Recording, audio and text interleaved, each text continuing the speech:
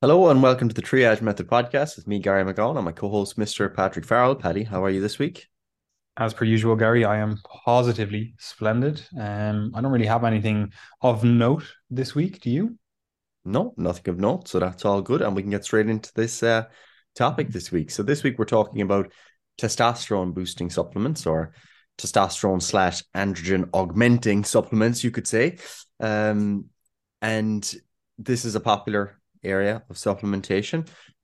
Just even generally, the phrase testosterone boosting is very popular. People are often interested in different types of interventions that could boost their testosterone.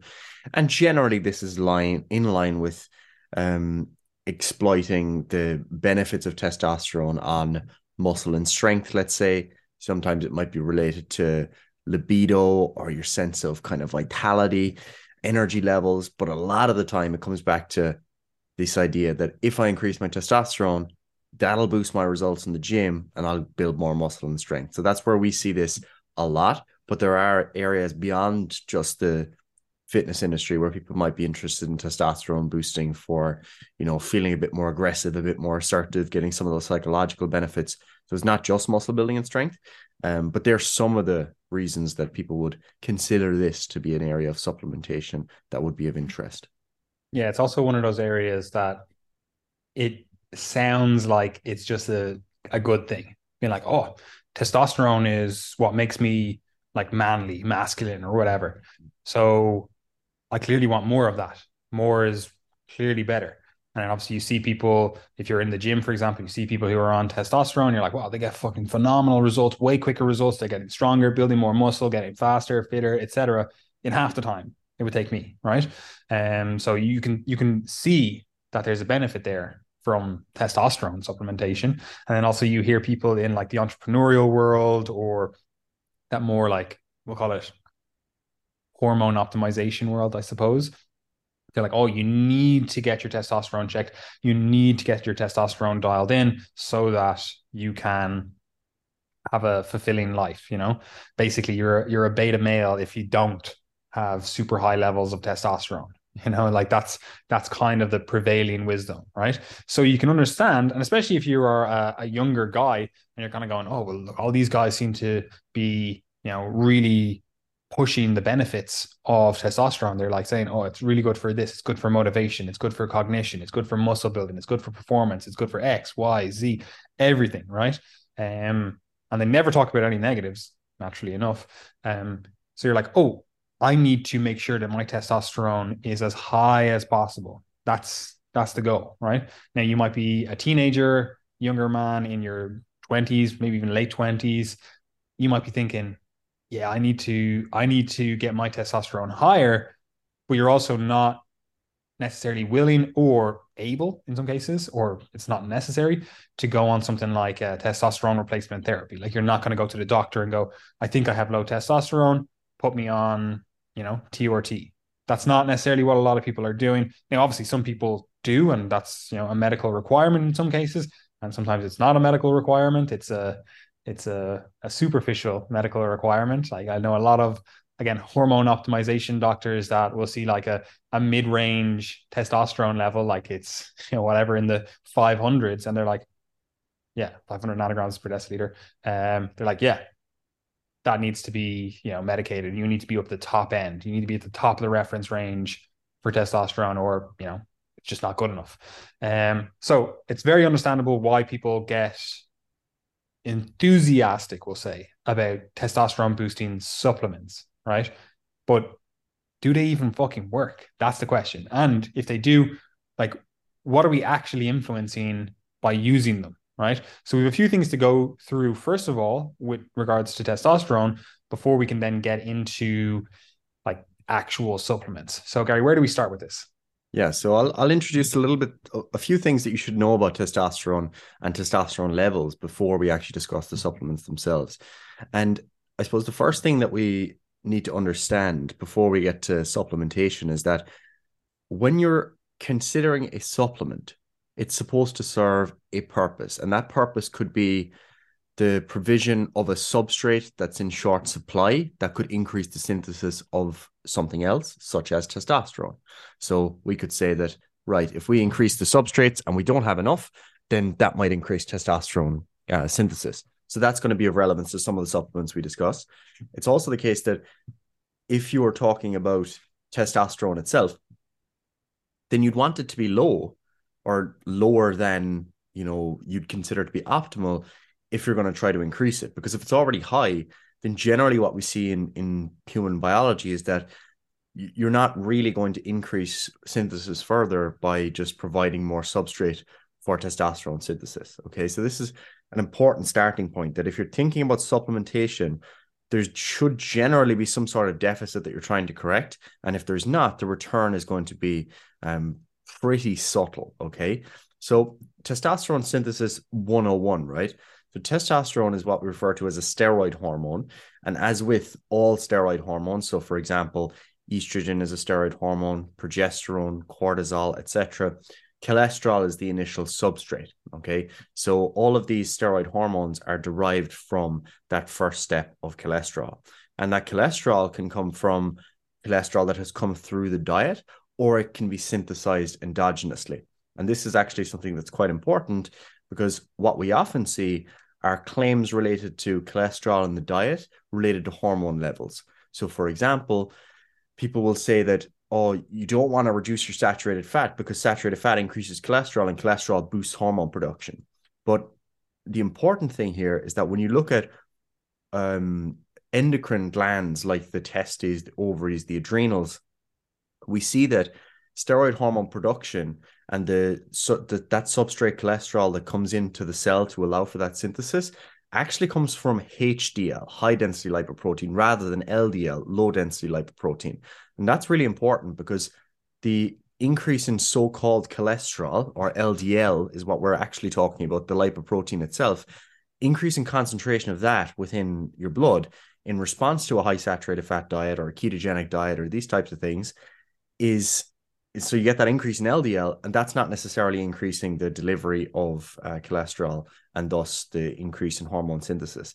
So you can't just, bump up your LDL and expect that to have a positive effect on cholesterol synthesis. Rather, we see that HDL plays an important role, and then the other component of that is endogenous cholesterol synthesis. So we can produce our own cholesterol within our cells. We don't need a super high level that's, coming through. So that's a really important point, because the saturated fat and high fat diet claim related to hormones is pervasive. It's been around forever. And there is something to it, in that if we have a super low fat diet and we have a deficiency in fat soluble vitamins and that type of thing, that could potentially have ill effects on hormone production. But for the most part, if someone has a generally adequate diet, increasing fat content further, increasing cholesterol content further, just isn't going to be bolstering your testosterone. Okay, so that's a really important point here. Now, the testosterone that we talk about is produced primarily in the testes in men, in the Leydig cells, and then in females in the ovaries. Okay, and then we've also got small amounts produced in the adrenals in both. Now, there are three major androgens that we'll be touching on today. So one of the androgens is, of course, testosterone, and that's the most important one, but also dihydroepiandrosterone, which is DHEA, and dihydrotestosterone, which is DHT. So there are two other important androgens, and there are two others as well, but they're not as important. Okay, so they're three important for today. It's DHEA, testosterone, or T, and then DHT, or dihydrotestosterone. Now, DHEA is a precursor to testosterone. So you get DHEA from the conversion of the progestogens to the androgen class of steroid hormones. So the DHEA is a precursor, and then you have two enzymes between DHEA and testosterone. And then testosterone is converted to dihydrotestosterone via 5-alpha reductase. And the only reason I mention that enzyme is because you will actually come across it with drugs such as 5-alpha reductase inhibitors like finasteride, because the idea there is that you're reducing the activity of that enzyme, and by reducing the activity of that enzyme, you get reduced DHT production, and DHT is the androgen that binds to your hair follicles and leads to male pattern baldness. Okay, there are other physiological effects there as well, but they're your major androgens to be aware of: DHEA, testosterone, and DHT. Now, testosterone is really what we're focused on in this conversation. And the concentration of testosterone is one of the greatest physiological differences between the sexes. Okay. It's a night and day difference, very, very large. And the normal ranges in males are 300 to 1,000 nanograms per deciliter. The normal range varies. You'll see this in different textbooks, different papers, different guidelines, different laboratories, but more or less 300 to 1,000 nanograms per deciliter or 10 to 35 nanomoles per liter. For And just on females, that, I just want to yeah, say, like, that range is just an average, right? yeah, Like it's not perfect. Like, we know individuals that are higher than that naturally. I actually think, Gary, you have had a measurement before of like 35.4 nanomoles, I think it was. yeah, above the normal range. I have zero signs of Yeah. it. Literally, he has absolutely no muscle whatsoever.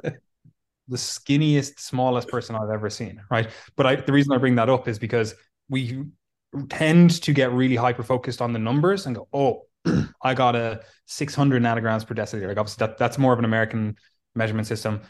We use nanomoles per liter. I actually don't like nanomoles per liter, but anyway, it's easier, I think, because most people say it in the nanograms per deciliter variation. But either way, like, it's not actually the amount that dictates everything. There's so many other factors that come into play when we're talking about, say, muscle building, for example, such as androgen receptor density, like how many, Yeah. like that testosterone has to bind to something to have an effect. Now, there are other effects like genomic effects and stuff, like it gets through the cell, etc. There's other things. It's not entirely just like actually binding to the receptor, right? But you could have, let's just say, Gary, let's explain, why is Gary so skinny? He has high testosterone. Surely he should be putting on muscle like nobody's business. But Gary could have a lower amount of androgen receptor. So even though his testosterone levels are high, they're not really getting or doing what they need to do, right? But there's other things that come into play, such as sex hormone binding globulin. Like, he could have a high level of testosterone, but it's all bound, we'll say, to sex hormone binding globulin. Like, it is obviously bound to albumin as well, because just like cholesterol needs a transporter around the bloodstream, so does testosterone, because it's that kind of lipid, more fatty type substance, right? So some of it can be transported around the bloodstream in free testosterone. That's, an aside. But he could have high sex hormone binding globulin, right? He could also have other things going on, such as, just differences in the actual shape of the androgen receptor. Like, you could have gene mutations where, even though there's enough androgen receptor and there's enough testosterone, the actual signaling as a result of that is not quite the same as if you had a different, like the quote unquote normal version of the androgen receptor. And this also, the reason I bring this up is because people really focus on the amount and fail to realize that there's so much extra that goes into this.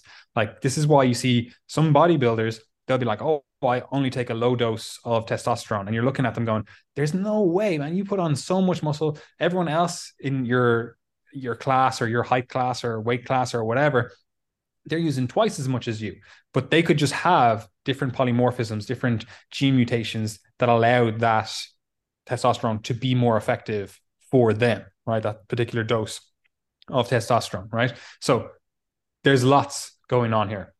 It's not just the total level. Anyway, sorry for interrupting you, Gary. I know you were explaining the differences between male and female testosterone levels. Yeah, no worries. So as I said, let's go with the nanograms per deciliter for a moment. So 300 to 1,000 in males, and then in females, you're looking at 15 to 70 nanograms per deciliter. Okay, so really, really large difference. If we take the bottom end of the range there, 300 versus 15, you're looking at a factor of 20x. Okay, so that's very large. And if you were to compare the bottom end of the female range to top end of the male range, then you're looking at like 60 plus x of a difference between testosterone levels. So this obviously accounts for some of the large differences within the sexes, and it's also one of the reasons that testosterone suppression is such an important topic when discussing, for example, transgender athletes in sports. So you see that testosterone suppression is kind of a key area of debate there, because even when you set the threshold of testosterone suppression for transgender athletes, for male to female, what you see there is that the threshold is still well above the normal female range. So they're actually maintaining well above normal female levels of testosterone. and that testosterone has exhibited its effects throughout the person's lifespan. Okay.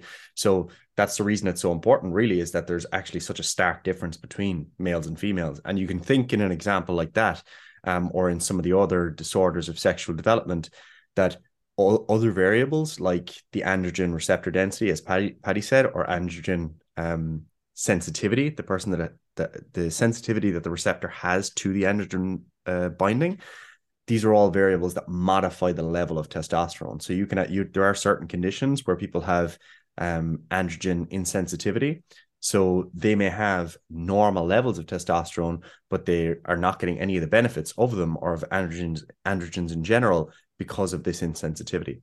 So just sorry to further interrupt with there. don't go Like ahead. there are, again, it's not just like something to do with like transgenderism or anything. Like this does also apply to individuals like, say, Caster Semenya is a classic Yeah. case as an individual who is intersex. So as far as I'm aware, not a doctor, obviously, she has testicles. They're internal testicles, but she is female presenting. She grew up as a female for all intents and purposes. She is a female, but she does actually have testicles. So she does actually produce testosterone. So for her, she has to bring her testosterone levels down to the quote unquote female levels. Like she has to take androgen, what's the term? Androgen deprivation therapy? What's it called? Yeah. No.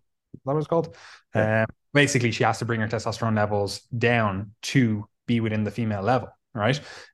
So it is a very interesting area, and it is something that I think in the next few years, we're really going to parse out the exact, like, oh, if you are suppressed in testosterone, like you've got testosterone suppression therapy, that's what it's called. So like we will be able to parse out in the future, in the next few years, probably because it is becoming more and more of a hot topic issue. Like, oh, you have to be on testosterone suppression, for example, before the teen years, because we know there's a lot of bone building, muscle building, androgenic effects. Like that's what happens when you're going through puberty. Like you're getting all these masculinizing or feminizing effects during puberty, right? As a result of the different milieu of hormones that you are exposed to, right? So it might be a case of, oh, well, if you go on testosterone suppression therapy when you're 12, then you can compete in female sports. Whereas if you go on it later in life, you have already got all the adaptations. Well, not all of them, but a lot of the adaptations from that androgenic signaling, right? So maybe then it's a case of, well, okay, you have to be at a quote unquote female level for 5 years, 10 years, whatever. Again, I think that stuff will really be parsed out over the next couple of years so that we can have a more nuanced view of this question. But as related to this discussion, it brings up a really important point in terms of comparing male and female testosterone levels. There is a massive difference, right? There is a massive difference in the amount of testosterone a woman has and the amount of testosterone a man has. But what's also interesting is that's also kind of mirrored in terms of estrogen, in terms of there's a massive difference in terms of how much estrogen a man is exposed to versus how much estrogen a woman is exposed to. But what is interesting here, and the reason I bring it up, is that women generally, it's not always the case, have more testosterone than they have estrogen, right? So we can think of testosterone as the kind of quote unquote life molecule. Like that's the hormone. That's the hormone that's giving you vitality here. Now, it's at a baseline. I'm not saying more of it gives you more vitality or anything like that. I'm just saying like that's by this kind of discussion, it's the baseline. After that, estrogen is actually at a much lower level. Now, that also brings up a more important point as it relates to this discussion, because it does potentially influence your dietary practices, your lifestyle practices, and then also, obviously, in this context, your supplement practices, because estrogen is a more potent hormone. I mean, you need less of a dose to get more of an effect, right? So even though in women, testosterone levels are higher than estrogen levels as a quantity, right? That estrogen is more effective at a lower dose, more potent at that lower dose, right? And the reason that's important for this discussion is that estrogen plays a key role in the synthesis of testosterone. And the key role that it plays is it provides, we'll call it negative feedback to the HPTA axis to say, oh, we have enough testosterone. And what happens in this case is, like, say, as a man, you're producing testosterone. Some of that testosterone is going to be transformed, we'll just put it like that, into estrogen, right? So it's going to be aromatized into estrogen, right? Now, if you are aromatizing at a high level, right, you've got a lot of aromatase enzyme activity. So a lot of the testosterone you produce is going to estrogen. Your body then takes that signal and says, well, we have a lot of estrogen, right? So we don't need to produce as much testosterone. A lot of that testosterone production is going towards estrogen. So we don't want to have this high level of estrogen. So we're going to dial it back. Now, a few key points here is a lot of that aromatase activity does actually happen in adipose tissue, so fat tissue. So if you are someone who has more fatty tissue, you're more likely to convert the testosterone that you do create, you're more likely to convert that into estrogen, right? Or there's a higher likelihood of that occurring, right? And there are, again, genetics, etc., that play into this. But it brings up a key point where you could be supplementing to improve your testosterone. And yeah, it might even work. But because you're overweight, you're carrying too much fat mass, you're now seeing more of that testosterone convert into estrogen. And that's now providing a negative feedback. And your testosterone is then lowered.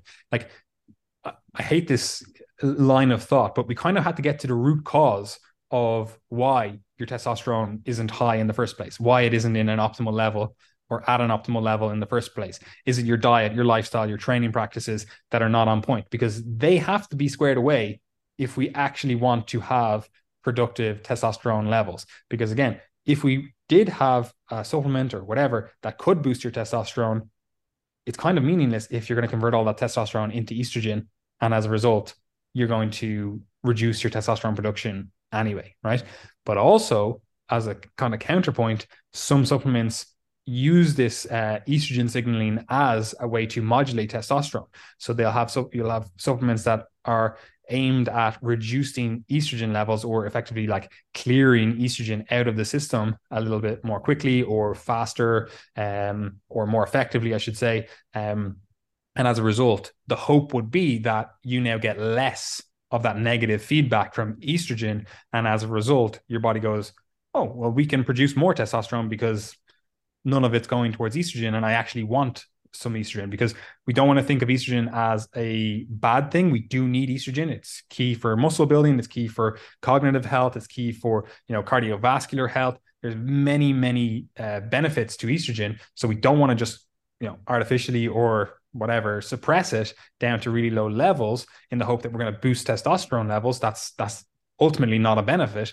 But if we can modulate estrogen, we could potentially then modulate testosterone. At least that's the argument when it comes to some of these supplements. Yeah, and just a final point there, just because I actually think understanding the physiology of all this is actually really important. And when you think about that question, then okay, what if we take it to the extreme where someone's taking exogenous testosterone, like you're a bodybuilder and you're injecting testosterone? What happens then? And what happens then is, again, a classic example of this negative feedback. So you've got a super high level of testosterone now. And importantly, like, we're not talking about like 200 nanograms per deciliter over the normal range. Like, that's a really important point when it comes to understanding the effects of steroids versus just a small change in the normal range. You're talking about multiple factors of a difference between the normal range and the level that someone is taking when they're injecting testosterone. And what ends up happening is your body effectively senses that we've got a really high level of testosterone. So what does it do as a result? It shuts down testicular testosterone production. Okay, we don't need to keep producing testosterone from the testes, and we get this maintenance then of a really high level of testosterone, but it's coming from the outside. The problem with that is twofold, really, two really important things. Number one, you've got a really high level of testosterone, and now you're getting huge estrogen production potentially as a result. So this is why you'll see a lot of bodybuilders taking drugs known as aromatase inhibitors, because what they're trying to do is reduce the conversion of that testosterone to estrogen. When that's not the case, what you see is things like gynecomastia, for example. So this is where men taking testosterone will start to develop breast tissue. And you might be thinking, but they're taking male hormones. Why are they developing breast tissue? And the reason for that is because of this aromatase activity. And then the second really important thing is before you go on to that, this is why a lot of bodybuilders will basically try to dial their testosterone level up, like just pure testosterone enanthate, cypionate, whatever. They'll dial that up to as high a level as they can get away with without their estrogen levels getting out of hand. And then they'll use on top of that other drugs that potentially don't aromatize, don't convert to estrogen, or they may be signaled through a different pathway, like they're DHT kind of derivatives. They'll kind of switch the pathway so that they're not getting aromatase activity, so that they can increase their total androgen exposure without increasing their total estrogen, right? Now, some people would argue that, oh, well, you can just keep increasing testosterone and just take something like an aromatase inhibitor. It depends on what kind of strand of bodybuilding theory, we'll say, like enhanced bodybuilding theory, you kind of ascribe to. Yes. And then you have another really key area of interest, and that would be in relation to fertility and sperm production. So when someone takes testosterone exogenously, again, we had that high level, but it's not coming from the testes. And the important thing is that the testes, they don't get a lot of talk in physiology, but they're actually a really interesting organ. And it's kind of like the brain in that you've got this blood to testicular barrier. Okay. And you can imagine that's really important. The brain, we've got the blood-brain barrier. We don't want toxic substances to be getting into the brain. It's a really important organ and we want to protect it. So that exists within the brain. In the testicles, we've got the exact same thing, or a similar thing at least, in that we've got this layer of protection, because clearly if this is responsible for reproduction of the species, we want to be really careful about what we let into the testes, okay? And for that reason, the intratesticular testosterone production is really important, because we produce this testosterone within the testes, and then that acts on other cells within the testes to encourage sperm production and fertility and normal testicular physiology.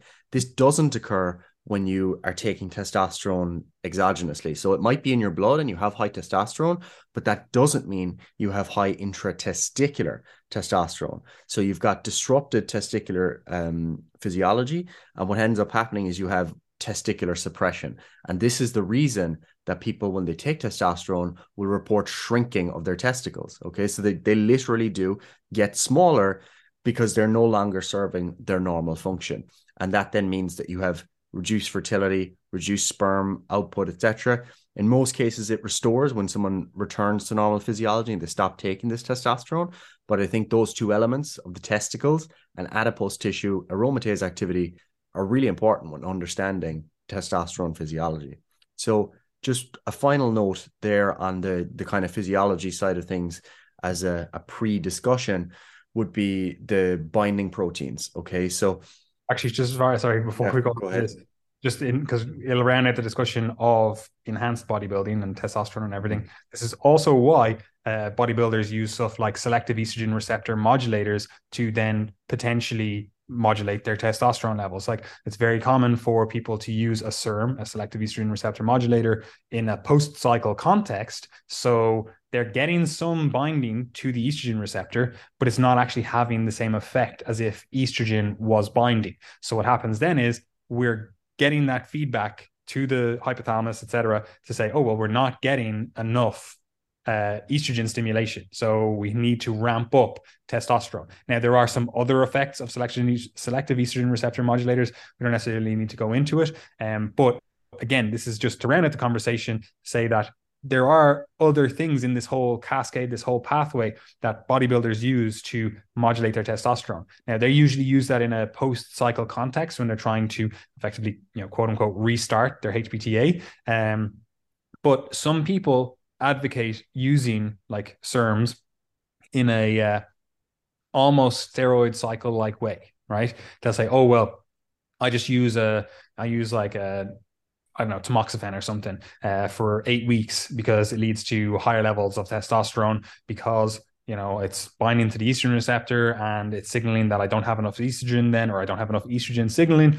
So my body then produces higher levels of testosterone. But again, this is something that, well, yeah, you can argue in theory this is potentially a mechanism to modulate testosterone. It really kind of ignores the entire picture, because like Gary's going to go on to now, there are binding proteins as well that must be factored into the discussion. So if you now have binding proteins that you are increasing as a result of your practices, and as far as I'm aware, stuff like selective estrogen receptor modulators do increase stuff like sex hormone binding globulin, your testosterone might go up but your free testosterone is now going down. So the amount that's actually active and bioavailable. Now, that whole theory of like the bioavailable testosterone, like it has to be the testosterone that's not bound to sex hormone binding globulin. It's not perfect. It's not as well validated as it used to be or thought to be. But there is still an argument to be made that you do want that kind of 1 to, maybe even 4%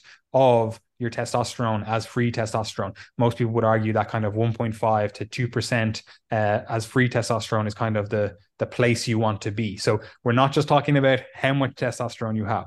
We need to know how much free testosterone you have, which is unbound testosterone. And as Gary's going to get into now, there are some binding proteins that serve to bring that testosterone around the body.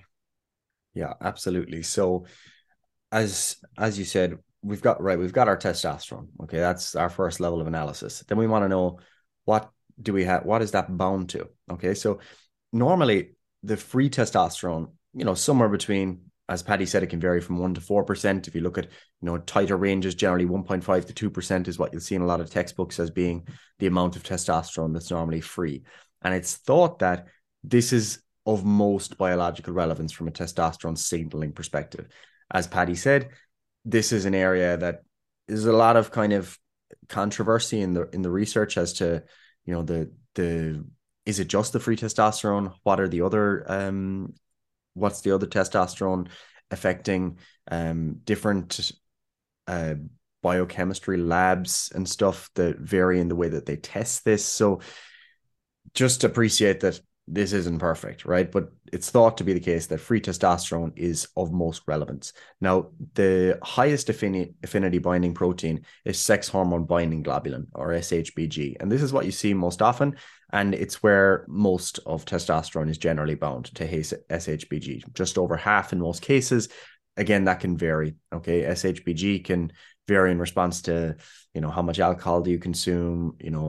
How's your metabolic health? Do you have metabolic syndrome, insulin resistance? Do you have any other diseases, medications, etc.? There's lots and lots of variables. If you look up any paper of variables affecting SHBG, you'll see a massive long list. Okay, so it can increase or decrease, and some of the supplements we'll discuss actually affect that as well. Then some of the other binding proteins would be albumin. Okay, albumin is a protein that is consistently comes up when it comes to protein binding in the blood. It's a really important one. And then you've got others such as corticosteroid binding globulin, or CBG, and then orosamucoid, or ORM. Okay, but the two really important ones really are SHBG and albumin. They're the ones that come up most often, and SHBG in particular is of really great importance. So just remember, free testosterone is not the same as your total level of testosterone, but it's the free testosterone that most likely has the greatest biological activity.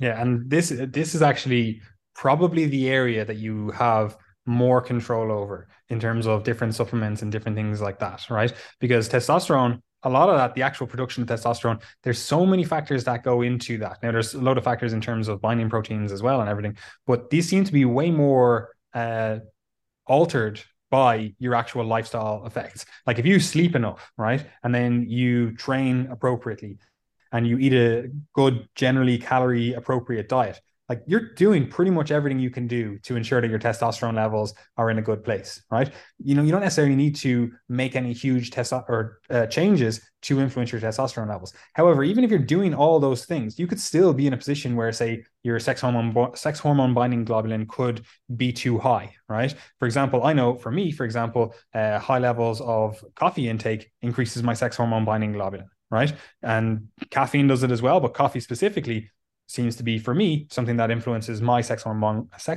binding globulin, right? So there are different things. Like that's not going to be necessarily reflective in your testosterone levels. In fact, when I consume caffeine, my testosterone actually goes up, right? My testosterone levels are consistently higher when I've been consuming caffeine.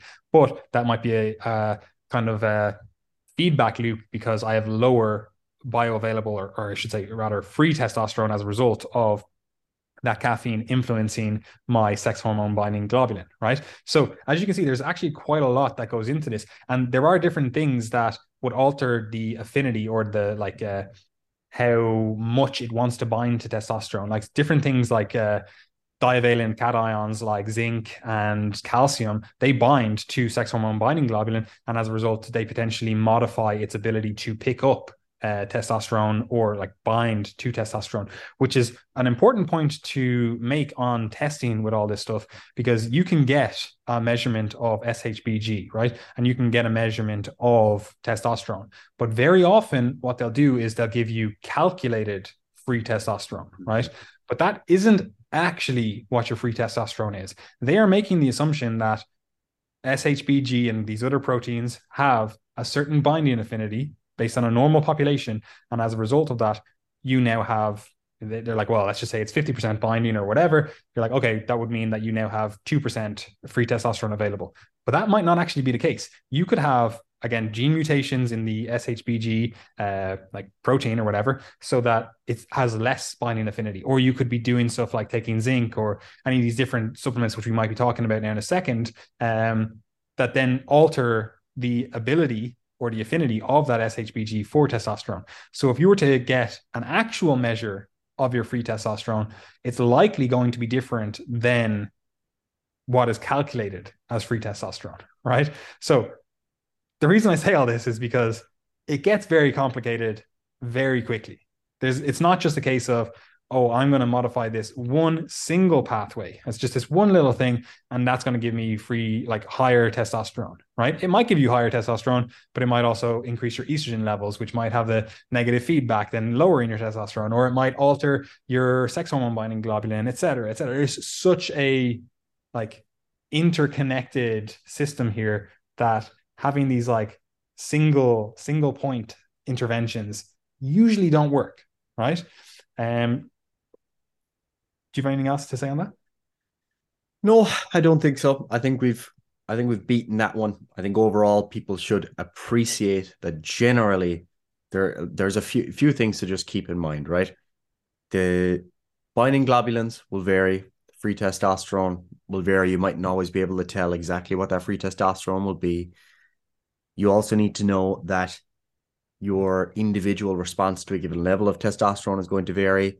You also need to know that these normal ranges, the effect of a given normal range is different for everyone. Okay. And really, when you're thinking about low testosterone as being something of relevance, you need to actually have like associated symptoms or problems. You know, if you're just in the mid to maybe slightly below average range of testosterone, it's not really clear that there's anything that is really important there that you need to change. Okay. And then, as we said, there are other androgens that play into this as well. And that's going to form the basis of what we'll discuss now with the supplements. Yeah. And what I want to say before we get into the supplements is, ideally with all this stuff, like don't just be guessing. Like people will do this all the time. They're like, oh, I need to go on a testosterone boosting supplement. And they've no idea what their testosterone is. They've no idea what like normal, like what it feels like to be a normal man, like that quote unquote normal man, right? And they're just kind of going, oh yeah, I would like my like libido, however you say that word, to be higher. So that must mean that I have low testosterone, right? And that's their entire criteria, right? So what we generally we don't advocate getting comprehensive, excessive testing of various like blood markers or whatever. But if you are thinking, oh, well, I actually want to just improve my testosterone levels, I'm going to get some supplements. Like, first of all, save your money on the supplements and just get a testosterone test. Like, get a blood test, get a hormone panel. Like, I generally do advocate individuals getting a hormone panel at least once in their 20s. I think that's a good idea to get an idea, a snapshot of what it was like in your 20s for you to have, you know, quote unquote, good hormone levels. And I think that's a good idea because then you have an idea, you have something to reference back to when you're in your 50s, 60s, 70s, in case you ever do in future want to go on something like testosterone replacement therapy or need to go on it. Like it could even be in your 30s, for example, and I don't know, you get a head injury or something and you're like, I need to go on TRT, and you don't know what your quote unquote normal levels were because you never got tested. So generally, I do think at least one point in your life, in your early 20s, mid 20s, I think is a good idea. Excessive testing every single quarter or every 6 months or a year, maybe less so. But I think it is important if you are going to try to modulate your testosterone, because you can save yourself a fuck ton of money if you just have naturally high testosterone levels. Like Gary, for you, for example, right? If I go, oh, Gary, you don't really build muscle all that quickly. So we're just going to, put you on some testosterone boosting supplements. We didn't know that you actually just have naturally high testosterone, right? So look, what are the testosterone boosting supplements going to do? If anything, they're only potentially introducing a negative into the system. Like, what are they going to do now? Reduce your testosterone? They might increase your testosterone a little bit. Now you get negative feedback. Boom. Now all of a sudden your testosterone is actually lower, right? So we have to be really aware of what we're actually doing. And the only way we can do this is if we get testing, right? On that Would you note, can I ask you a question as an expert? If my testosterone's already at the normal range, or at top of the normal range, above the normal range, and I'm still making gains, and these supplements won't work, technically means my only option left is to start taking testosterone. I would agree with you. I would definitely agree that you as an individual Let's do should it. you should be on hormone replacement therapy because it would actually be phenomenal for our business if you were just jacked out of your mind. It would also be phenomenal for you as an individual because maybe then you would stop injuring yourself and ripping things off the bone. But for most normal people, no, I probably would not advocate No. going on hormone replacement therapy. Which Yeah. does actually bring me to one of the points I want to make, and this is brings us into kind of the supplement stuff.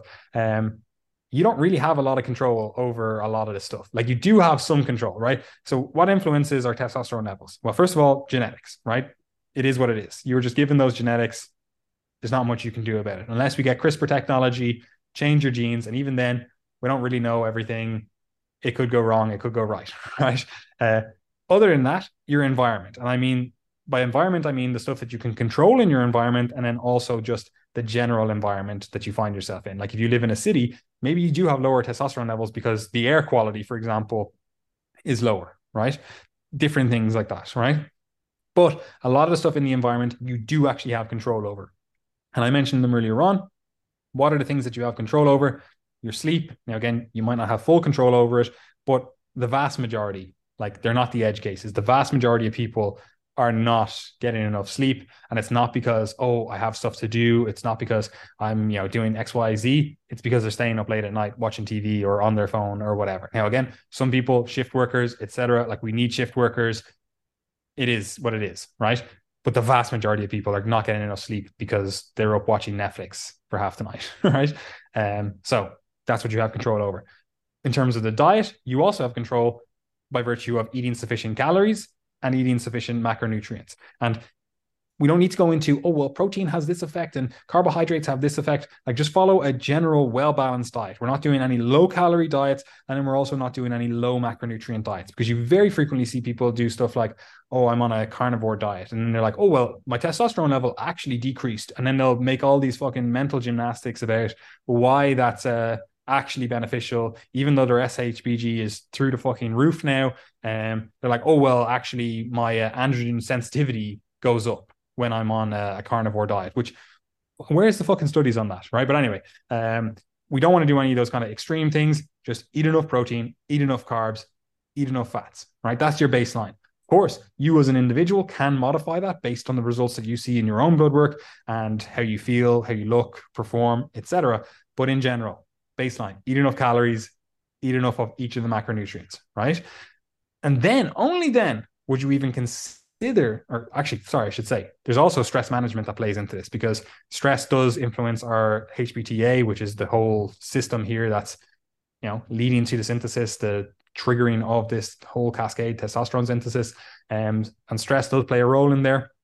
So you need to be in a relatively, low stress environment, not too low. That's going to lead to actually lower testosterone because you need some struggle, some reason, I suppose you could say, for the production of testosterone. However, a lower stress environment is probably a little bit better in this case, especially in the modern world where we're exposed to just constant stressors like all around the environment.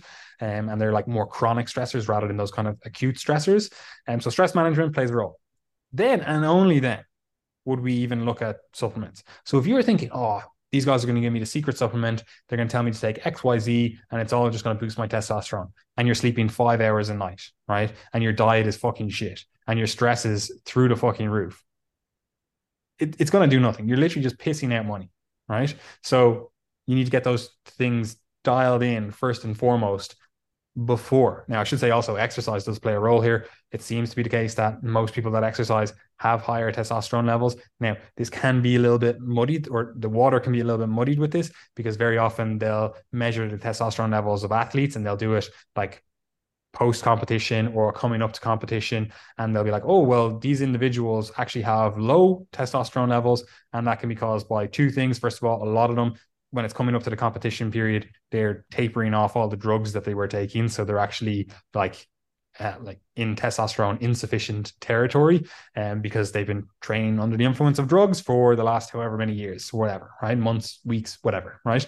So that's one case. And then also they're probably doing a high level of training volume, like an excessive level of training volume. A lot of them are also trying to cut weight coming into a competition because there's a weight category or whatever.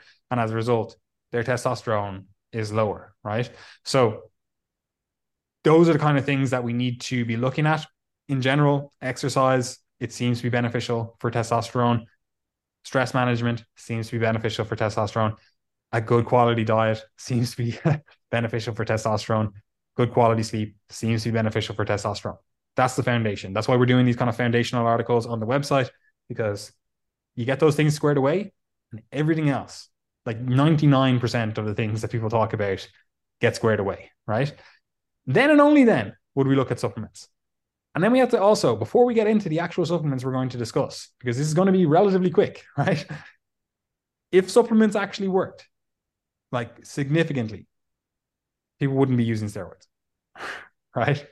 It's a simple case. Like, if these different supplements worked, why the fuck would you go on steroids? Why the fuck would you go through something that is, like, say you're an athlete? If you're going, oh, well, these testosterone boosting supplements actually work and they provide a benefit, they get better results for us, etc., but they're not banned on the controlled substance list. So I'll just take these supplements rather than having to take these drugs, which are tested for and are potentially banned, right? Of course, that's a no-brainer. Yet none of the athletes, none, are doing that, right? Some of the supplements they might be doing, they might be taking those because they're kind of more health supplements, as we'll talk about in a second. But actual testosterone boosting supplements, none of them are doing it. And then we also have to look at, okay, well, what are the studies? Let me see the studies in humans over a longer time period. And they're all shit studies, or the vast majority of them. The vast majority of the studies are done in rats, you know? And it's like, this doesn't translate to humans. I should say rodents, not rats. It could be mice, right? So having said all that, Gary, what are the supplements? Yeah, I said to Patty before this episode that we actually just need to pick topics over the next few weeks that where we have like solid recommendations for supplements, because unfortunately, as we anticipated at the start of the series, a lot of these areas of supplementation just don't work. And it's not even that they don't work. Sometimes you'll get these hints of efficacy in the research, but number one, so many of the studies are published in what we generally call predatory journals. So it'll be like the Journal of Integrative Chinese Medicine or something, you know, and it's all these really low quality studies that have been published. You know, you've just so many simple things that would be basic quality control in supplementation studies. Like when you're measuring testosterone, at least standardize the time of day that you're going to measure it, because it's susceptible to diurnal variation. It's just not even done in most of these studies, you know. So there's so much variation that makes it really difficult to assess whether or not these supplements have any effect. Okay. But anyway, with that said, there are classes of supplements that can be effective. The first ones would be your basic kind of vitamins and elemental minerals, which would be zinc, vitamin B3, magnesium, vitamin B6, and boron. With all of these, really what we see is that there can be testosterone boosting effects or testosterone restoring effects if there is a deficiency. Okay. And the deficiency or insufficiency comes at two levels here. Number one, if you have a deficiency or insufficiency in that specific vitamin or mineral. So for example, if you have low levels of zinc and you replace that zinc, then that increases the probability of testosterone replacement or restoration. But the problem is if your testosterone is already normal or high, then that effect probably isn't going to be present. So there's actually two conditions there that you'd want to be aware of. Is it likely that I have low zinc, low magnesium, low vitamin D, D3, etc.? And is my testosterone low? Okay. So if you had low testosterone and low vitamin D, then you would be totally in your right to say, okay, vitamin D supplementation here actually might be effective. And then you would retest and see, did it have the desired effect? Okay.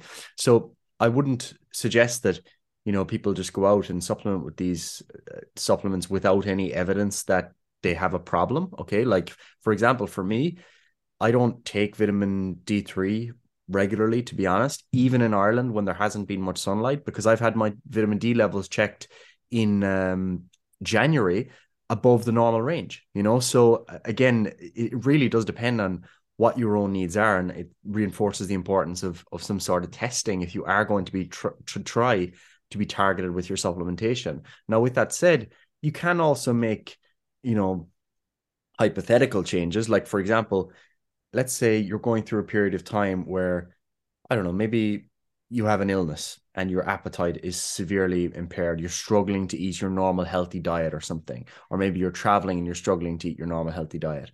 And you would suspect that, okay, my magnesium is probably low because I'm not eating any green vegetables. My diet's really poor quality generally. My vitamin D intake is low because of my diet, etc., and because of the sunlight.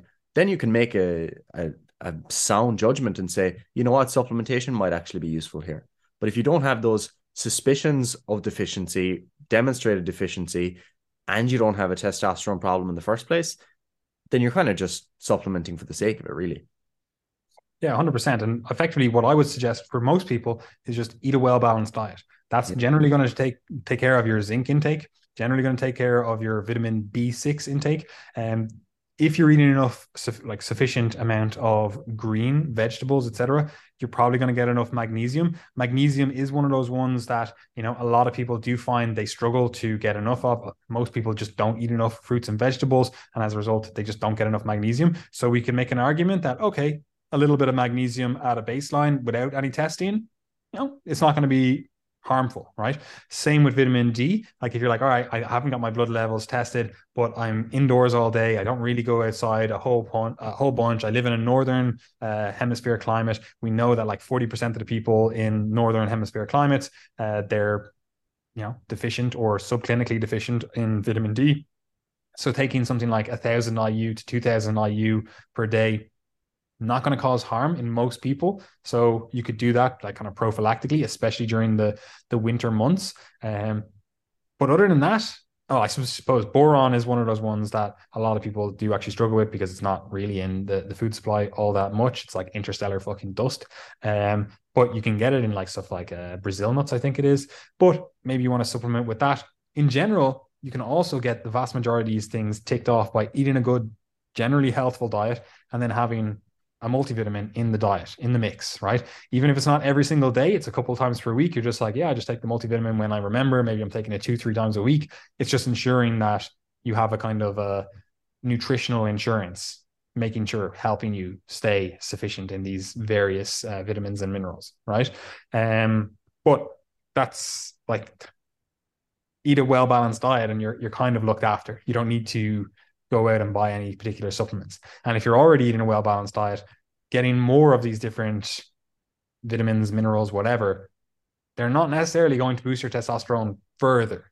Some of them might have a small effect, like maybe you're in a normal range, like you're maybe actually at the lower end of the normal range, and you are getting sufficient amount of these various vitamins and minerals. Maybe they do have the effect of just bringing it up a little bit, maybe.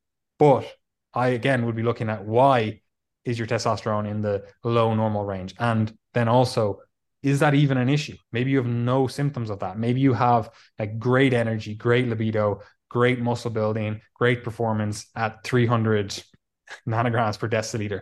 Like getting more testosterone isn't necessarily going to improve your life. Now, it might be more beneficial for muscle building and various other parameters, but it's not necessarily like it's not a given that it's actually going to improve your life.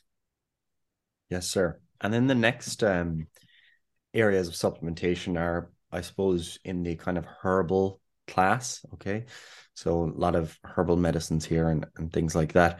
And I think the important caveat here, because this is a recurring theme when you look at potential testosterone boosting supplements, is that The reason there's interest in these supplements with in relation to testosterone is because these supplements have demonstrated or been suspected to have certain aphrodisiac properties. And so, for example, it might increase someone's sexual desire, their sexual libido, other qualitative aspects of what their sexual experience is like, their ability to get and sustain an erection, etc. And these are the thing that's really messy about this area of supplementation is that libido and those related variables are so vague and difficult to quantify. As in, like, a change in sexual libido is something that's really difficult to actually assess objectively. Like, it's easy to assess testosterone. Well, not that easy, but relatively easy, but very difficult to assess, libido. So there's huge room for bias here in studies that are assessing things like sexual libido, because if someone is enrolled in a study and the sample is people who have low sexual libido and they want to improve it, then you want to make sure that the blinding is really rigorous and everything like that. And unfortunately, it's just not great really in a lot of these studies. But that's the reason that people suspect testosterone to be of relevance here. And the reason I bring all that up is to say that testosterone and libido, like, is there a relationship? Yes, but a loose one. It's not just that higher testosterone equals greater sexual performance, longer erections, etc. There's other variables that come in there. For example, a supplement might impact blood flow to the penis. It might impact nitric oxide, and that is then the variable that leads to the change in erection rather than any change in testosterone. It could be a psychological effect. It could modify some of the other androgens that also have an impact on things like libido. It could be a psychological effect. If you improve your mood and you're not as depressed or anxious, then that might be the effect that leads to greater sustenance of your erection, etc. So all these variables exist north of just the testosterone itself. So make sure when you're looking at research on this topic or claims about this topic that a change in libido or sexual function is not seen as being one with a change in testosterone, because it's simply not. Okay. Just on that, you see this all the time in bodybuilders. They come off their testosterone cycle, their hormone cycle, and they're like, oh, I still have good libido, so I must not be suppressed. It's all good.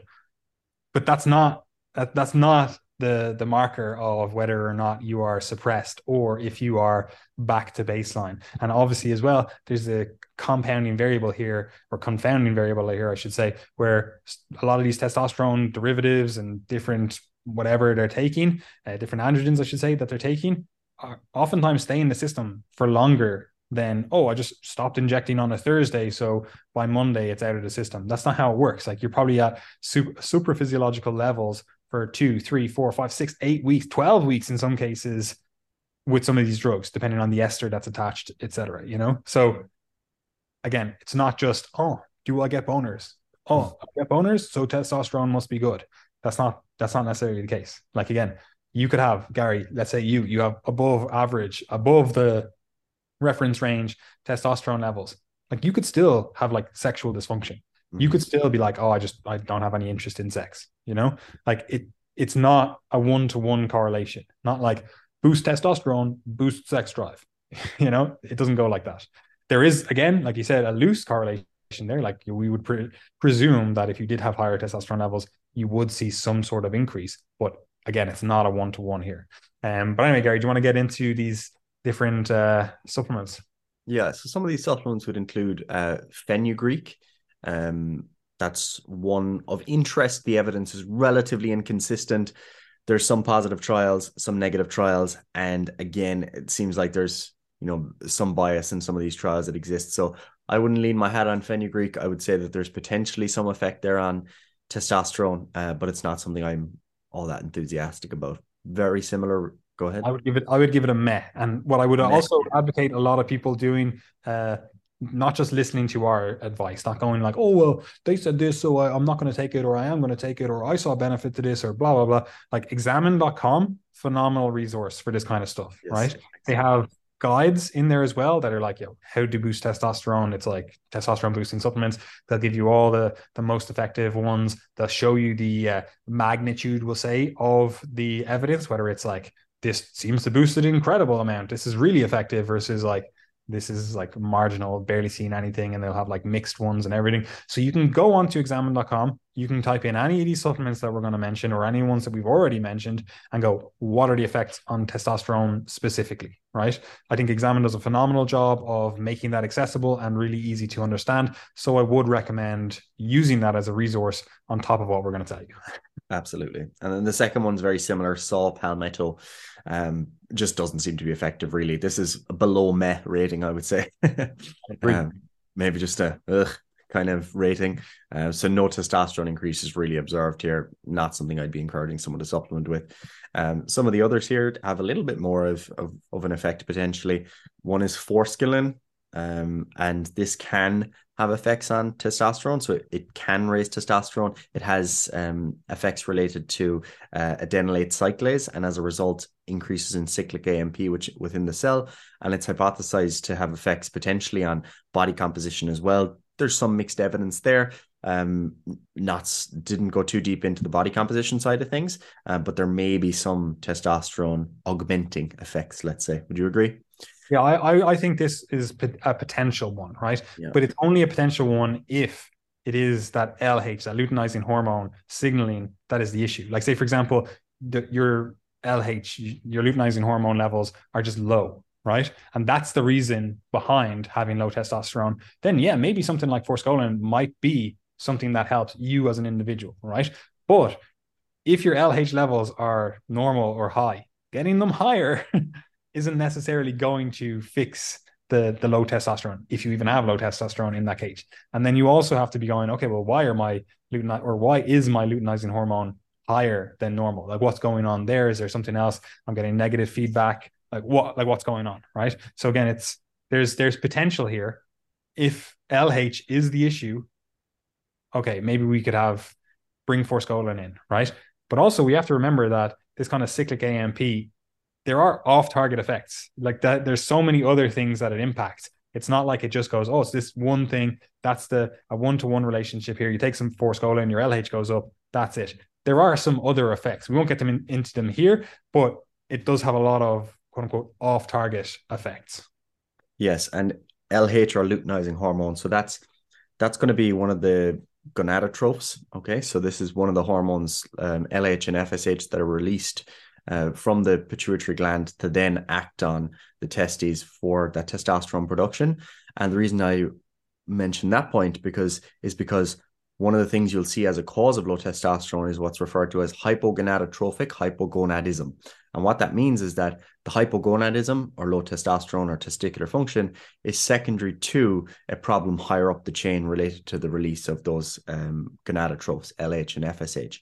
So this can result from, for example, like chronic dieting, extreme exercise stress. So it's sort of the male equivalent of the female version of hypothalamic amenorrhea. So you'll hear of women discussing long-term dieting causing things like the loss of their normal menstrual cycle. And this kind of similar thing can occur in men. So if you're dieting long-term, you have huge exercise stress, you're an endurance athlete training 40 hours a week, you can end up in this position where you have that hypogonadotrophic effect. So there's potential there that something like this might be of more use there. Now, you don't have this level of stratification in the research testing this on loads of different populations, but from a mechanistic hypothesis, there could be something to that. Okay. And I suppose just a quick note on that as well is that we haven't mentioned it yet, but if you have low testosterone, like, there could be other medical reasons. So that's actually a really important caveat, is that, like I mentioned, the hypogonadotrophic hypogonadism, you can have hypergonadotrophic hypogonadism. You can have many, many other problems that could lead to low or suppressed testosterone. So you'd want to actually get that sorted with a medical professional as well before you just jump down the line of all these supplements. Okay, so that's a lot of the actual medical stuff is not even related, or you wouldn't necessarily think it's related to like testosterone production. Like, you might go, oh, this person has, I don't know, something like testicular torsion, right? They're like, oh, we can be like, all right, maybe that's going to lead to testosterone deficits, or they have some blunt force trauma to the testicles. We're like, okay, so that all makes sense. but you could literally have had a concussion, a head injury. Yeah. And that is what's actually causing your low testosterone, right? Like there's such a cascade from, well, it's more than just this, from the brain down to the testicles, that there's so many points that could go wrong along that route, right? That it's not just, oh, well, there's some effect of some effect on my testicles, and that's why I have low testosterone. There's way more to it. Yeah, and there's actually a perfect example within the fitness industry, which is Steve Hall of Revive Stronger. So he's spoken openly about this, and it's actually a great story. It's the reason that his business is called Revive Stronger, and it's because he was in a car crash, I believe, or he had some sort of trauma, had a head injury, and actually ended up in a position where he required testosterone replacement therapy. I think it was just a testosterone cream that he used for a period of time, but it was actually secondary to the head injury. So if you have trauma to the head and that impacts your pituitary gland or your hypothalamus, then that can indeed reduce testosterone production. So that's definitely something that could be of relevance to some people. You can also get, certain tumors and things like that within the brain that could impact this. I know I've had a couple of people message me in the past in relation to pituitary tumors that they've had, and that can absolutely have an effect here. So yeah, there's a whole cascade from the brain all the way down, and it's not just testicles. Now, that brings us to a supplement that was really popular when I was first getting into fitness. You remember this back in the 2000s, like the Tribulus terrestris. It used to just be Tribulus at the time, and there was all different types of supplements that had this. Was all the hype, okay? And this was again related to the aphrodisiac properties, leading to suspicion that there was going to be a big effect on testosterone. So this was heavily promoted to bodybuilders and people getting into the gym. Don't think I actually ever ended up taking it, but it was on the radar.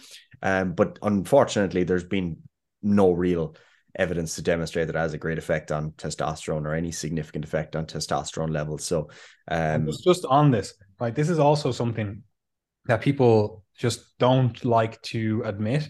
But basically, back in the 90s and 2000s, there was so much doping going on yeah. in terms of just supplements. Like people would literally be like, "Oh, I'm going to release this supplement, and in that first batch, I'm going to put in something like fucking D-ball, right?" So everyone's like, they take that first batch, they're like, "Oh my god, this is phenomenal! I'm getting great results with this. I'm seeing great results in the gym, blah blah blah." And then from every batch onwards, they just didn't put any of those extra drugs in it, right? And then So people take more to try to get the they're original like, effects. oh, I remember my first cycle of this. It was phenomenal. So they just chase that kind of like addiction. This is basically what they do as well in like, the Mexican drug cartels. They put some fentanyl in with whatever drug to hopefully get you a little bit more like addicted to that other drug. They're like, oh, I need to take more of that drug because the first time I took it, like it had this phenomenal effect, blah, blah, blah. Right. But that used to go on all the time. Now, some of it was like under the radar. The company didn't get caught, but everyone knew what was happening. They're like, every time you come out with this new pre-workout, everyone's like, this is phenomenal. Like I remember taking pre-workouts and being like, this is the best pump I've ever got in my life. Like, especially those little like sample packets. You're like, this is the best fucking pump I've ever got in my life. And then you go out and buy the actual supplement and you're like, this is not the same. Right. So was I doping? Like probably, you just don't know because you were just getting these fucking samples and they were fucking put in whatever they were thinking of putting them in with them. Now, fortunately or unfortunately, depending on how you view this, because I should say some of the stuff they weren't even illegal. They were just using stuff like pro hormones, right? Which weren't illegal at the time. So depending on how you look at it, nowadays that stuff doesn't usually go on. There's a lot more stringent regulations around supplements and whatever else. But it used to go on. So stuff when we were growing up, people were like, "Oh, Tribulus is fantastic." Like they were probably just on drugs. They just didn't know it. Yeah, this is also the argument that I often would raise to someone who's like an extreme libertarian that's just against regulation of all these things. Like you get a 17-year-old boy that can't see more than 2 years into the future and just wants to get jacked. You'd give him a supplement that's going to get him jacked, he'll take anything. Okay. So I don't trust my younger self to make those decisions for me. So some sort of regulation here is important. And supplements are much more regulated these days. There's actually a much more strict regulation. Now it's still nowhere near the level of pharmaceutical drugs, and especially in terms of like research quality. As I said, I don't like reading about supplements, especially the kind of herbal supplements, because just the quality evidence is just so terrible. It just annoys me. So anyway, that's Tribulus. The next one is another one that's been more popular recently, probably because Andrew Huberman discussed it, and that's Tonkat Ali. This kind of fits into the meh rating as well, I think, for us. There's some slight increase in testosterone observed here, and this is likely related to reduced sex hormone binding globulin. Okay, so as we said, if you've got a lower level of a binding protein, this can free up more free testosterone to potentially have positive effects. Okay, so And there are potentially other effects as well yeah. that Tonkat Ali is working through. It's not just all SHBG, but it is one of those ones that I would firmly put in the meh category. Like some individuals, if you are someone that has low testosterone, you might see a benefit from taking it. But if you're in the normal range, or especially if you're in the kind of mid range, it's not like it's going to boost your testosterone from 500 to 1,000. And even if it did, there's probably going to be some negative feedback as a result of that. So this is why very often with a lot of these testosterone boosting supplements, people recommend like cycling them, like take them for 4 weeks or whatever, and then go off them for 4 weeks. And like, that's all fine and well, but you know damn well that no one's doing that. Right? When you tell a 17-year-old, oh, you have to cycle this or you're going to get some testosterone suppression, they're going to take that first 4 weeks and they're going to go, oh, actually, I saw a benefit to that. I felt like I was, my libido was up. I felt like I was getting better results in the gym. I felt more energized. They're just going to keep taking it. They're just going to keep taking it until they're like, oh, and more of it. More of it, probably, So if there is any kind of like negative feedback, suppressive kind of effects from taking it for a longer period of time, people are just not going to see that because they're just going to keep, well, they actually are going to see that because they're just going to keep taking it. Yeah. And then the final one is ashwagandha, which we discussed previously in relation to sleep and stress. And sort of similar story, really. There's maybe some effect that there's an increase in testosterone here. There is interest related to like body composition, gym performance, these types of things. Again, not something that I'm all that interested in, really. The kind of general theme is that throughout these different supplements, where there is an increase in testosterone, it's, there's an increase seen, but it's not like it's taking you from the bottom to the top of the normal range. It's not like it's taking you beyond the top of the normal range. So you're talking about small increases. Sometimes you see, 10 to 30%, and 30% sounds like a lot, but if you're starting at, let's say 300, let's say you're at the bottom of the normal range, you're more or less fine, but you're like, I want to get this up a bit. Then you're going to go from 300 to 400 or so. Okay. It's a significant change, but whether it's going to actually be significant clinically in terms of anything you'd notice, that's really difficult to say. And also because of the issues I mentioned in terms of diurnal variation, I'd just be really skeptical of these studies that report 30% changes, because we'd see greater than that in terms of changes throughout the day if someone had a level of 300 to 400. Like you could easily see that as a result of just measuring it at a different time of day. So that's something I'd pay attention to as well. And that's something I think for the consumer or user or listener here to be aware of too, is that if you are going to go and test your testosterone and then you're going to retest it later on, a few months down the line, at least try to replicate the same time of day or more or less the same conditions, that you've slept the same, that, you have or haven't eaten before, etc. Because all these things can have effects. And that's, I suppose one of the downsides of the way that we measure hormones and things is that you can't just take a blood test and get a snapshot of what's my testosterone been like over 24 hours, let's say. One example of where we do get a bit of a better insight would be something like HbA1c with glucose. So you don't have to do a continuous glucose monitor to know what your average glucose might have been like over the past few months, because we're assessing the amount of glucose that's been attached to those red blood cells. But again, you've got other variables like what's the turnover of red blood cells been like. So this is one of the limits, I suppose, to our current state of medical testing. I'm not able to take a blood test from you, Paddy, and say, right, here's your testosterone graph from the last 3 weeks. Okay, it'd be great if we could do that, but it's just not possible at the moment. So as a result, you have to try to standardize these variables if you are going to test. Yeah, 100%. So anyway, that was ashwagandha as well. Meh to a maybe slight increase. Other ones that also are kind of in there is diindolylmethane, DIM. And that can reduce estrogen, as we were talking about before. There is this kind of negative feedback by having from having too much estrogen or from having some estrogen. And thus, if you can lower estrogen levels, you might get some negative or a reduction in the negative feedback.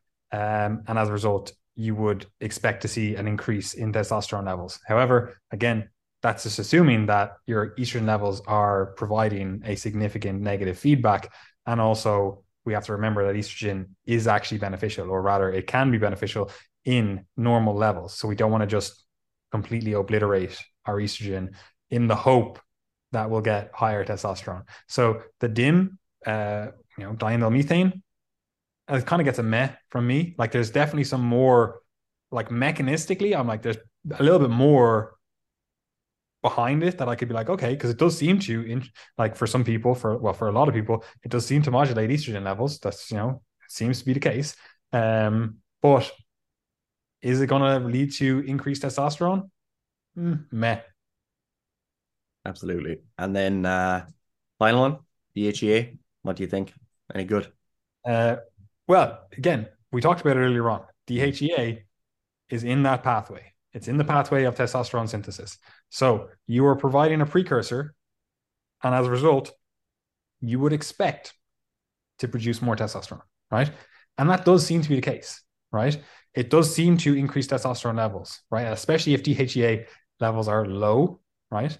It does seem to be the case. It seems to be the case, especially for women, because maybe they make more testosterone from the adrenals rather than the way men make it, and DHEA might play a bigger role then as a result of that. But with all that in mind, it's probably also increasing estrogen. It's probably also increasing all these other hormones in that kind of cascade. And even with that said, providing more DHEA doesn't necessarily just increase like arbitrarily testosterone levels. It might play a role. It might increase them slightly. Is it significant? No. Now, DHEA is also in some countries banned. It is technically, I suppose, a hormone. So in a lot of countries, it is banned. You can't get it.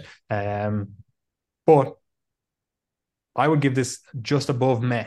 Like it seems to, for a lot of people, increase testosterone levels, but it kind of only really increases them in that kind of meh level. It's like, oh, you got an extra 100 nanograms per deciliter. Is that in any way relevant? Is it in any way significant? Is that going to lead to more muscle building? Is it going to lead to any actual like clinical outcomes or effects that you can measure or see other than just increasing your testosterone? Meh. Yep.